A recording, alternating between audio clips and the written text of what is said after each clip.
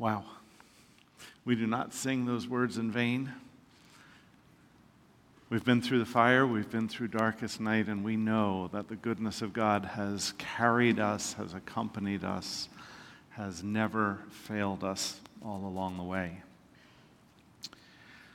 The disciples had a request of Jesus one day, and I'm glad that they asked him. They said, "Lord, teach us to pray," in Luke chapter 11. And Jesus instructed them. And he gave them what we refer to as the Lord's Prayer. Its most common form is in Matthew chapter 6. And in answer to that question, the disciples received a prayer that has impacted the world over. It really is remarkable. In just about any place, if there is some sort of solemn occasion, somebody can start out saying, even in the King James, right? "Our Father who art in heaven." And people join in. People who haven't darkened the doors of a church in years. People who only go a couple of times a year. Faithful attenders in a variety of denominations across the Christian world received this instruction and know how to pray. But really, it would be most properly called the disciples' prayer, because that is the prayer that Jesus gave the disciples to pray. And when we refer to the Lord's Prayer, probably John chapter 17 is the very best place to go. Jesus prayed 21 times through the Gospels, but this is definitely the longest of Jesus' prayers in which we really see the heart of the Savior. As you know, we have finished with the upper room discourse. We've gone through John chapters 13, 14, 15, and 16 together, where Jesus is giving the disciples his last instructions and teaching before he is taken from them. And now he is approaching the Garden of Gethsemane. He's approaching that moment when he will be betrayed and when the events of the cross will precipitate very quickly. And he lifts up a prayer to heaven, which we can very properly call the Lord's Prayer. This whole chapter, John 17, is taken up with the prayer of Jesus. The first 5 verses, Jesus is praying about himself in relation to the Father. And that's what we'll talk about this morning. And then verses 6 through 19, Jesus prays for the disciples. And then verses 20 through 26, he actually prays for us. He prays for the whole church. He says, "I'm praying not only for the disciples, but for everyone who will become a believer through the ministry of the disciples." Jesus actually prays for you and for me in John 17. So for the next 5 weeks, we'll be going through this together, starting today with verses 1 through 5. And we can refer to this also as a prayer of consecration. The basic content of this prayer is Jesus committing himself to the Father's will, and then committing the disciples to the Father's will, and then committing the whole church to the Father's will. So let's read those first 5 verses together now. After Jesus said this, that whole upper room discourse, he looked toward heaven and prayed, "Father, the hour has come. Glorify your Son, that your Son may glorify you. For you granted him authority over all people, that he might give eternal life to all those you have given him. Now this is eternal life, that they may know you, the only true God, and Jesus Christ, whom you have sent. I have brought you glory on earth by finishing the work you gave me to do. And now, Father, glorify me in your presence with the glory I had with you before the world began." It's pretty clear what the emphasis of the beginning of this prayer is. As Jesus prays about himself in relation to the Father, 5 times he prays about glory. In some ways, the Gospel of John could be called the Gospel of Glory. It begins with John talking about Jesus' glory. It ends with a reference to glory that we will be talking about. And all throughout, we read about the glory of God. 42 different times, John mentions the concept of God's glory throughout this gospel. And so it's important for us to have an understanding of what it is that we are talking about.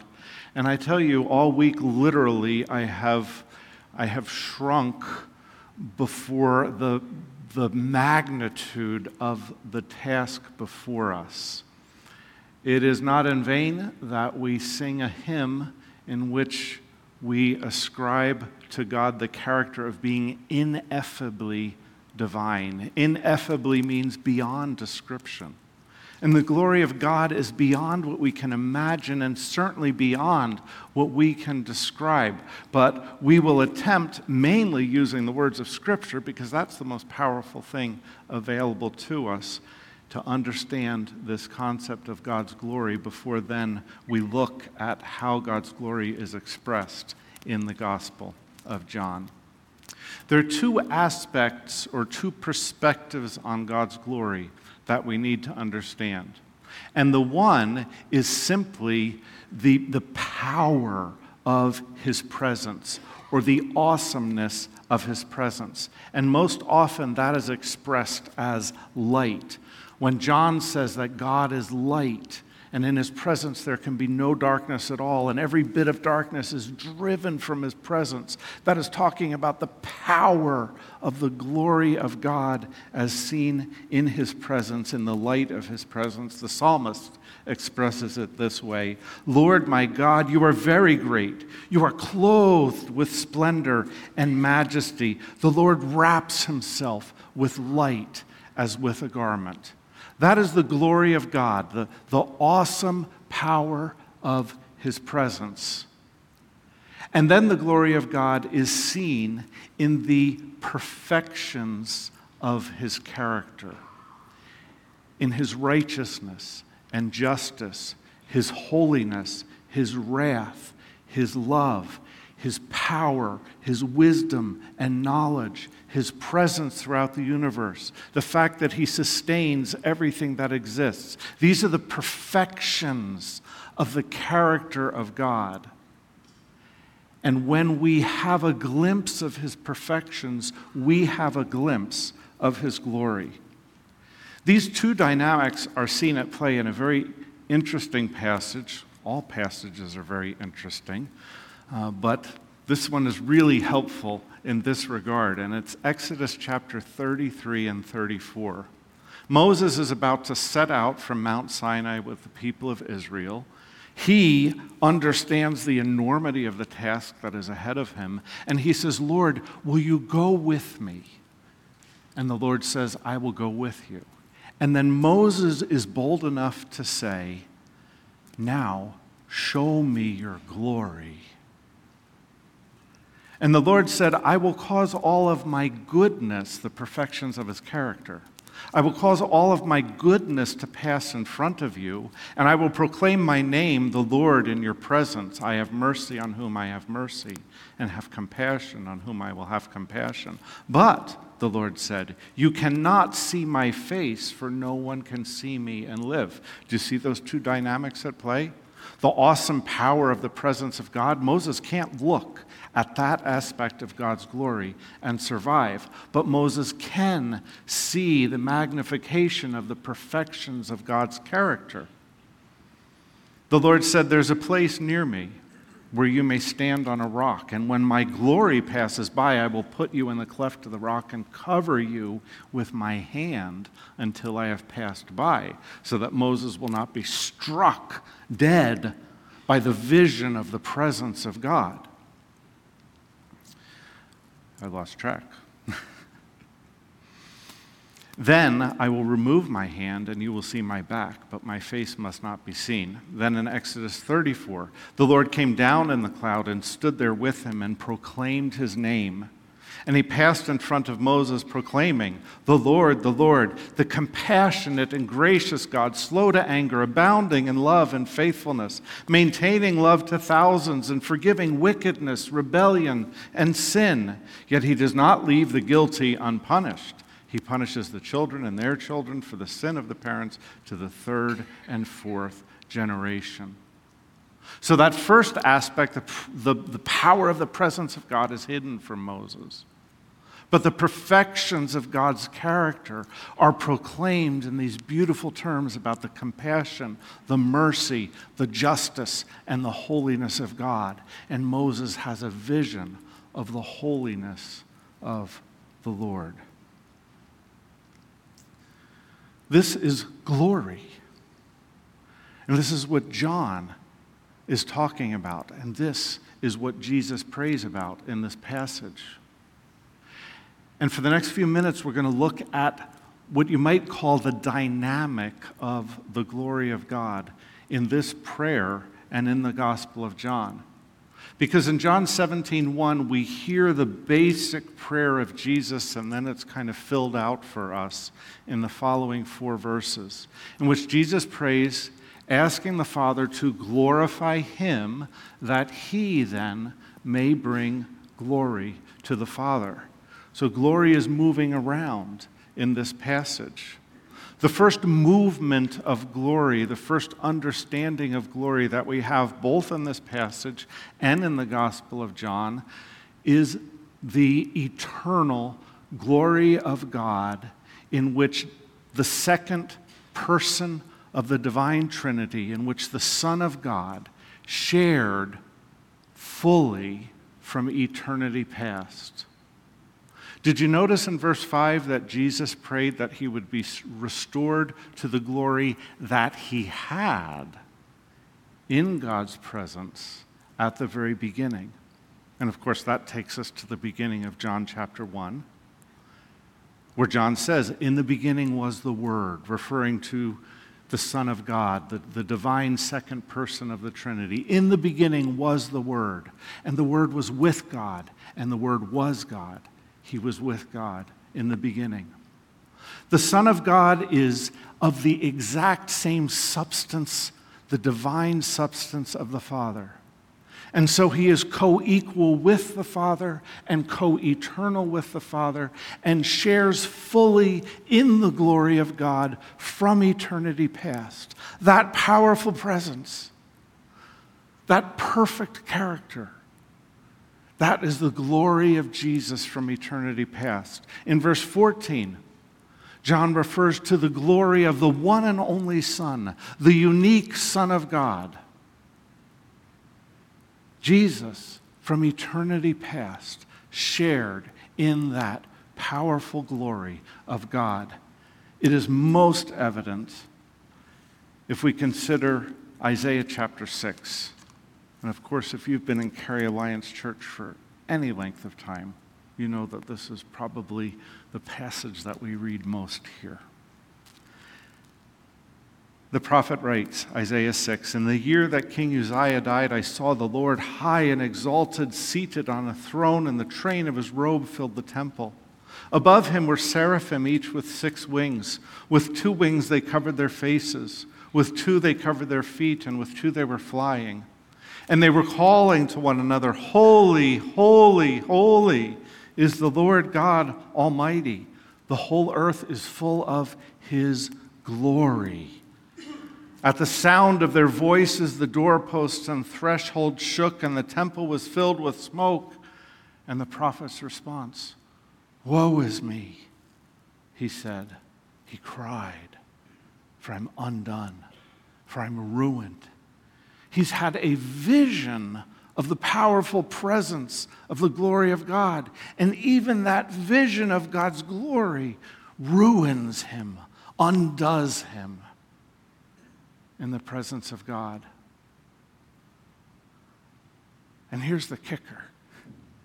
That's Jesus' glory that Isaiah sees. John points that out to us in chapter 12.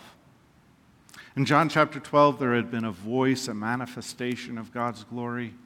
In this chapter, John considers the unbelief of the people.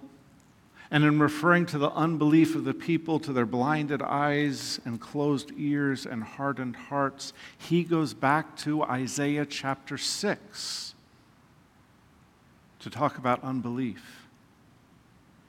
And he says that in Isaiah 6, Isaiah spoke because he saw Jesus' glory. John chapter 12, verse 41. Isaiah said these things because he saw Jesus' glory and spoke about him. So the first dynamic of glory that we see in the Gospel of John is Jesus fully sharing in the glory of God from eternity past. But then there's a movement. The glory is veiled in flesh. And the apostles are given glimpses as if the veil is opened a little bit throughout the gospel so that they can see and understand Jesus' glory. John chapter 1, verse 14, the Word, the eternal glorious Word, became flesh and dwelt for a while, tabernacled for a while. You know the Old Testament tabernacle where God's glory descended, but it was hidden behind a veil? Do you remember Moses and God's glory descending upon Moses, but it was hidden behind a veil? The Word of God became flesh, a veil over the glory of the Word of God as he dwelt among us. But throughout the gospel, glimpses of his glory are given to the apostles and are given to us. The first one is in John chapter 2, where Jesus performs his first miracle, turning water into wine, demonstrating the very power of the Creator to change the actual substance of something into something else. And John says, in this, the first of Jesus' miracles, he revealed his glory, and his disciples believed in him. These glimpses of God's glory continue throughout. Remember in John chapter 9, the healing of the blind man. Why was this man born blind? He was born blind so that God's glory might be revealed in him. In chapter 11, when the news comes that Lazarus is sick and Jesus knows that Lazarus is going to die, he says this sickness will not end in death, but rather in a manifestation of the glory of God through Jesus Christ. And so Lazarus is raised from the dead, and Jesus' glory is revealed. The disciples are given a glimpse of it. So the eternal glory, then veiled in flesh, but the disciples given glimpses of it, is brought to culmination, is manifested most visibly or powerfully on the cross. That is the third movement, glory that is culminated on the cross, where Jesus himself is glorified and where he gives glory to the Father. This is the thing that he prays about.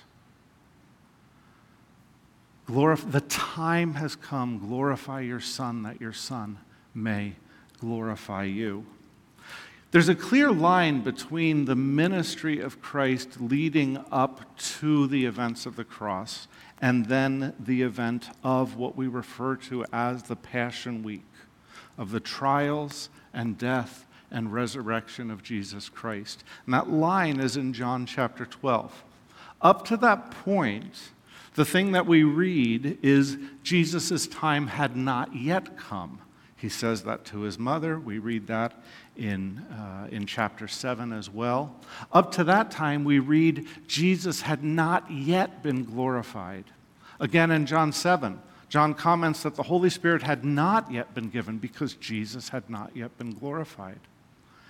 And then again, in John chapter 8, when the crowd is angry and they want to stone Jesus, they want to put him to death, he passes through their presence and no one can lay a hand on him because he had not yet been glorified. It was not the right moment. The events of John are leading up to the right moment. But in John 12, Jesus enters into Jerusalem. It's the story of the triumphal entry. And Jesus begins to contemplate the inevitable events of the cross. In John chapter 12, when Jesus goes into Jerusalem, the die is cast. There's no turning back. The events have begun to precipitate and will be fulfilled without fail. And so, Jesus says in John 12, now the time has come. Now will the Son of Man be glorified. That's John 12:23. This is the moment that everything and everyone has been waiting for. Glory will be culminated through the events of the cross. And just to make sure that we understand what Jesus is talking about, when he says, now is the time that the Son of Man will be glorified, he immediately goes on to talk about a kernel of wheat falling to the ground and dying in order to bear much fruit. And then he goes on from there to talk about the Son of Man being lifted up, and in a reference absolutely to the cross. And when the Son of Man is lifted up, he will draw all men to himself. Jesus says that the time has come for him to be glorified, and then refers immediately to the cross. Men view the cross as an instrument of shame. Cursed is anyone who hangs on a tree. It's the place of sin and suffering and rejection and punishment and condemnation. But that instrument of shame for man is an instrument of glory for the Lord Jesus Christ. Now the Son of Man is glorified as he goes to the cross. And so in John 17, Jesus prays, Father, glorify your Son. And we know he's talking about the cross because he also says, verse 4, I have brought you glory by finishing the work you gave me to do. The cross is the place where Jesus is glorified, but it is also the place where he ultimately gives God the glory by finishing his work. We can't go into everything that is meant by this concept of finishing the work. You might remember in chapter 14 where Jesus said that we would do the very works that he has been doing. We talked about what is Jesus' work, and we traced through the Gospel of John the various times that he referred to his work. What we can do now is go back to the essential moment.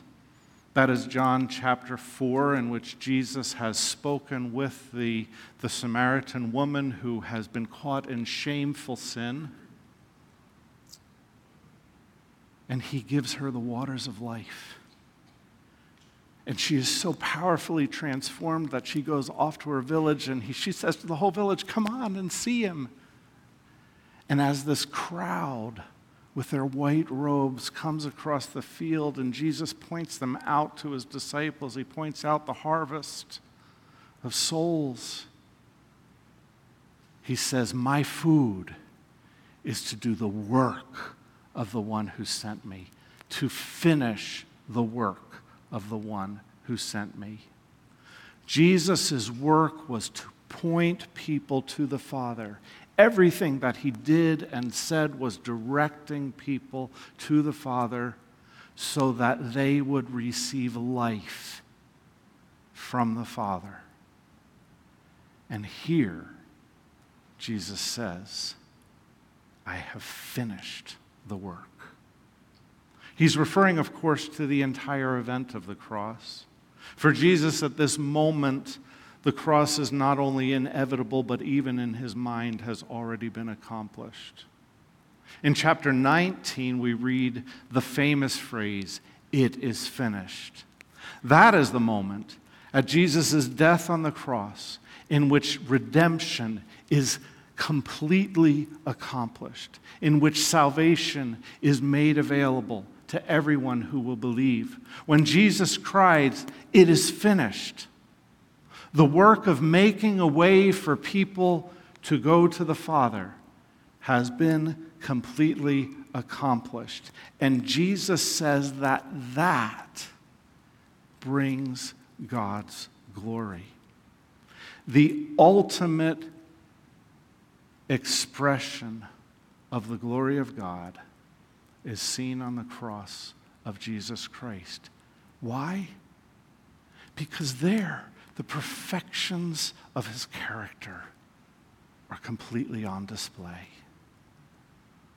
The love, the justice, the holiness, the wisdom, the wrath, and the life, the mercy and compassion of God the Father, perfectly displayed for everyone who gazes on that cross. One thing that we need to understand here is that the saving of people, the salvation that was purchased on that cross, is not an end in itself, but is a means of something else. It is a means of God getting glory. And we have to align our hearts with that dynamic that is at play here. God gets the glory through the cross as a precious people is purchased for him for all of eternity. Jesus talks about it right here in this prayer, that he is giving eternal life to everyone whom the Father has given him. And then he goes on to describe eternal life. What is eternal life? It's knowing God. It's being in a relationship with God in which we are perfectly known and in which we grow in our knowledge of him. All of this is pointed to God's glory. And that's important because often we view ourselves as the end process of salvation, don't we? I know that I do. In fact, when I looked at these passages, I thought, oh, this is going to be great. We're going to pick verse 3 out of the middle of this. This is eternal life, that they may know the only true God in Jesus Christ, whom you have sent. And we're going to talk about eternal life and how we can have eternal life. But you know what? Verse 3 is only a sub-point about how Jesus gives glory to the Father, how Jesus gets glory and how Jesus gives glory to the Father. We are a sub-point in an eternal process of God getting glory. And that's okay. It's okay for us to recognize that. Not only is it okay, but it's absolutely essential. When we preach a gospel that is focused on the benefits that we can receive in our relationship with God, then we produce a people who are mainly interested in something to get for themselves. But when we preach a gospel in which ultimately God is getting all the glory, then we are producing and discipling, and we ourselves are growing in the understanding that every aspect of our being is to exist for the glory of God, just as it was with Jesus. His desire was to bring God glory, and we must align ourselves with that desire. Because in the end, God is the only one who matters. Some of you were here last week when we talked about the aseity of God, the fact that he exists perfectly in and of himself. He himself is the source of life. He does not need us. He did not have to save us. Well, it plays right in here. The reason that he did save us is for his glory. And he continues to exist in all of his perfections. And our choice is either align ourselves with him, in which all of our focus is on his glory, or be out of alignment from him, in which our focus is ourselves, our desires, our own glory, and in which ultimately we will not be able to stand in the presence of the perfectly holy and glorious God. So we've seen here Jesus sharing in the glory of the Father from eternity past, that glory being veiled in flesh, but glimpses of it given to the disciples. Then on the cross, Jesus being glorified and giving glory to the Father. And then the final dynamic of glory is in which Jesus is exalted back into God's presence and is renewed in the perfections of all of God's glory. That's what he prays about in chapter 5. He prays that he will be restored to that position of glory that he had from eternity past. And we know that that is accomplished, both in his resurrection, when he is declared with power to be the Son of God, when the authority, he referred to authority in verse 2, when the authority that he was given is manifested in the defeat of all of his enemies, of Satan, of death, of sin, all of it defeated, his authority established. He demonstrated to be the Son of God with power. And then his ascension, when he returns to the presence of God. If you have your Bibles open, look at those words there in verse 5, where Jesus says, asks that he be restored to the glory that he had in God's presence from eternity past. I've often thought of that as a kind of cold and distant term. Picture the throne room of God, and we open the doors and walk in, and we're in the presence of God, but he's kind of at the other side of the room, and we're standing there in terror in the presence of God's glory. But the word here refers to being by one's side. It's a word of intimacy. In John chapter 1, Jesus, the one and only Son, is at the Father's side. And the prayer in John 17 is that he will be restored to the Father's side, where he shares in the fullness of God's glory. Listen to how John sees it. This is in the book of Revelation, chapter 1, where John sees someone like a son of man dressed in a robe. Here are the parallels, by the way, with Isaiah 6. Dressed in a robe, reaching down to his feet, with a golden sash around his chest. The hair on his head was white like wool, as white as snow. His eyes were like a blazing fire, his feet like bronze glowing in a furnace, his voice like the sound of rushing waters. In his right hand he held 7 stars, and coming out of his mouth was a sharp double-edged sword. His face was like the sun shining in all of its brilliance. It's a vision of glory. And the apostles' response, when I saw him, I fell at his feet as though dead. But he placed his right hand on me and said, do not be afraid.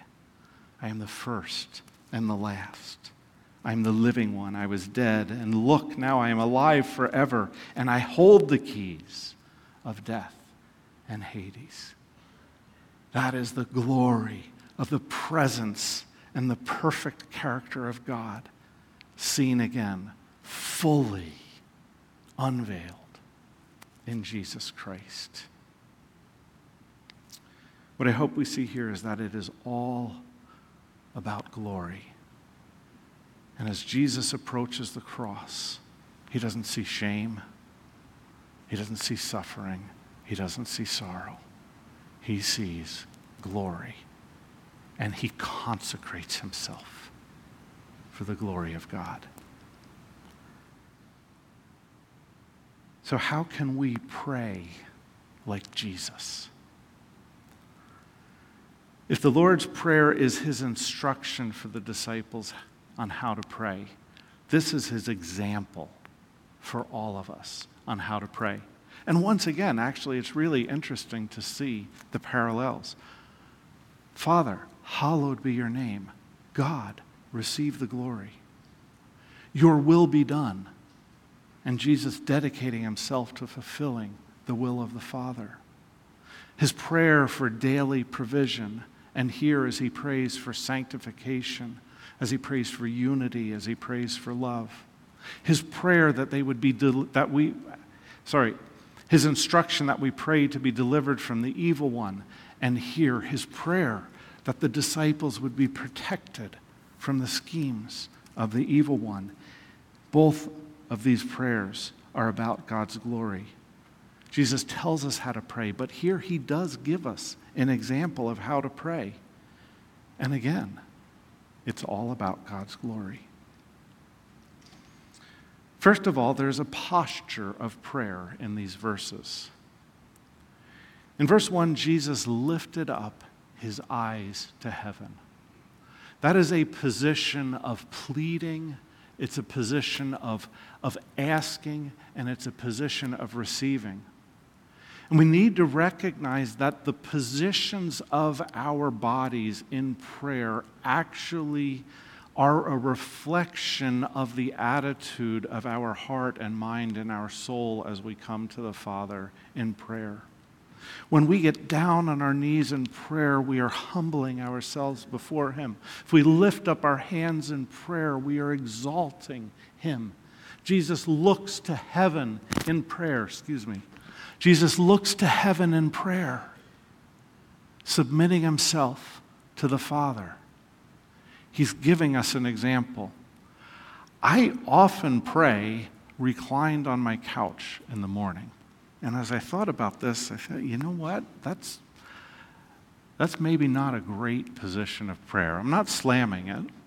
In fact, there's sometimes that we pray while laying in our bed. There's a dear lady in our church who every time she's woken up in the middle of the night, she thinks, okay, Lord, you woke me up. What am I supposed to pray about? And she lays there and prays till she goes back to sleep. That's a great position for prayer. But for the most part, we can reflect the attitude of our Savior in the position of our body as we are ready to receive from God whatever it is that he has to say as we pray. If our focus in prayer is the glory of God, then let's focus our bodies on God in prayer. That's really just a little aside. Another way that we pray like Jesus is the prayer relationship. We already referred to the fact that Jesus prays 21 times through the Gospels. 20 of those times he refers to God as his Father. We know from Romans chapter 8 that word Father is the equivalent of the Aramaic Abba, Daddy. It is expressing the intimacy of a relationship that we share with a loving Heavenly Father. And we have the opportunity in prayer to come to a God who loves us and is eager to receive us. I said 20 out of 21 times. Isn't it remarkable that the one time that Jesus does not refer to God as Father is when he's on the cross?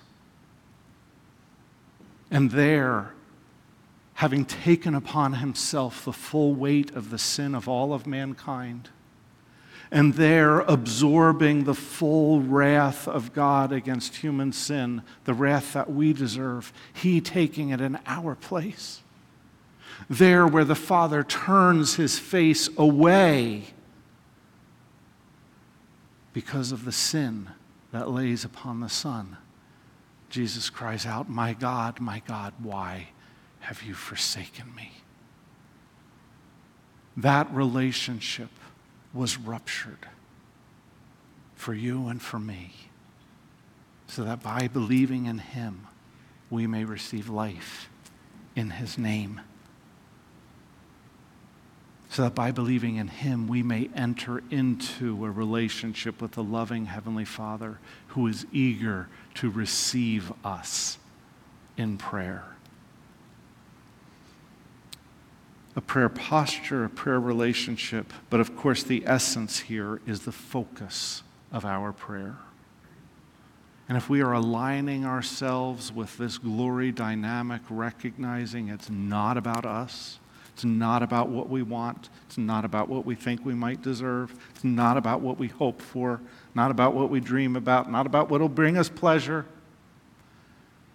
It's about God's glory. And in prayer, we are focusing ourselves on what will bring God the most glory in our lives. Saying, Father, glorify yourself in me, in my circumstances, in the place where I find myself right now. There are three ways that people bring God glory in the Gospel of John. First one is right here in this passage. God gets glory when people enter into a loving relationship with him, when we become his, when people are saved. If you have not yet aligned yourself with God in the sense of receiving the forgiveness that is available to you through Jesus Christ, now is the moment to give God glory by saying, yes,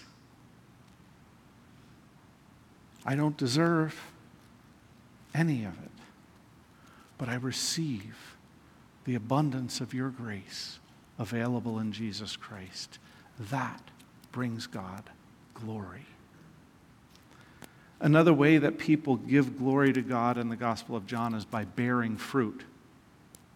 Jesus said in John chapter 15 that God gets glory when we bear fruit for him. And that fruit is referring not only to the fruit of a character that is transformed, but actually primarily to the fruit of bringing other people into a relationship with Jesus Christ.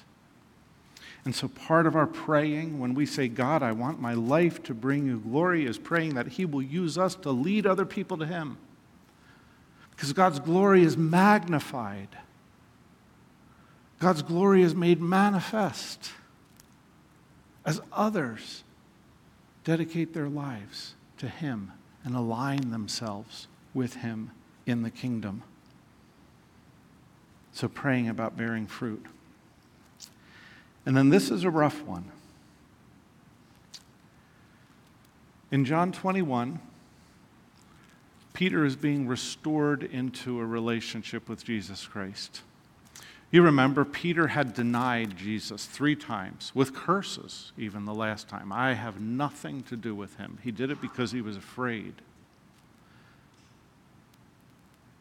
In John 21, Jesus restores Peter to himself. 3 times he asks him, Peter, do you love me? And Peter affirms his love, and Jesus commissions him to care for the church, to care for the sheep. But then Jesus indicates that a time is coming when Peter is going to be led away into a place where he doesn't want to go. And John comments that in this, Jesus was referring to how Peter would give God glory by dying for him. So an opportunity that we have to give God glory is by dying for him. That's one thing to think. Is the day coming when I'm going to be willing to die for my faith? And we should pray and prepare ourselves if that day is to come. But do you remember how Jesus talked about dying daily? If anyone will come after me, they must deny themselves, take up their cross, and follow me. You remember Paul saying, I die daily? The greatest way that we can give God glory is through a Christ-like character day in and day out, and a cruciform life, a life that takes the shape and follows in the footsteps of the cross of our Savior. We can take up Christ's prayer, not, of course, in an atoning death. He did that once and for all. We can take up Christ's prayer in a cross-bearing life. And so the focus of our prayer is that we will give God glory by magnifying and manifesting the perfections of his character in our daily life. A third way we can pray like Jesus is repeated prayer of consecration. In John 12, Jesus prayed, "Father, glorify your name." In John 17, Jesus prays, "Father, glorify your name through me." In 18, in the Garden of Gethsemane, he once again commits himself to following through on the Father's will, on the course that was laid out before him. One commentator said, "Yesterday's consecrations will not serve for today's crises." If our Savior needed to repeat his commitment and his consecration and prayer, then so do we. And the end is glorification. And here we're referring to the fact that we will one day be glorified, lifted up into the presence of God to share in eternal pleasures at his right hand, perfectly reflecting the character of Jesus Christ, and able, without shame, without woe, without falling, able to stand in his presence and gaze on his glory. That's what awaits us. Let's live for it now, and let's pray.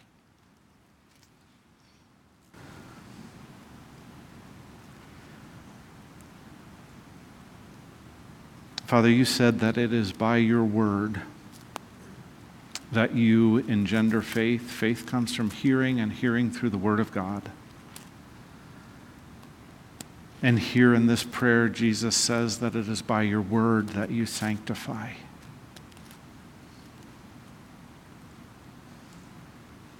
There is no way that my words could be adequate this morning to express the beauties and the majesty of your glory. Lord, would you please take your word and by the working of your Spirit drive it deep into our hearts and work transformation. We would live for your glory, but we are so weak and so often we fail. Thank you that you've given your Spirit,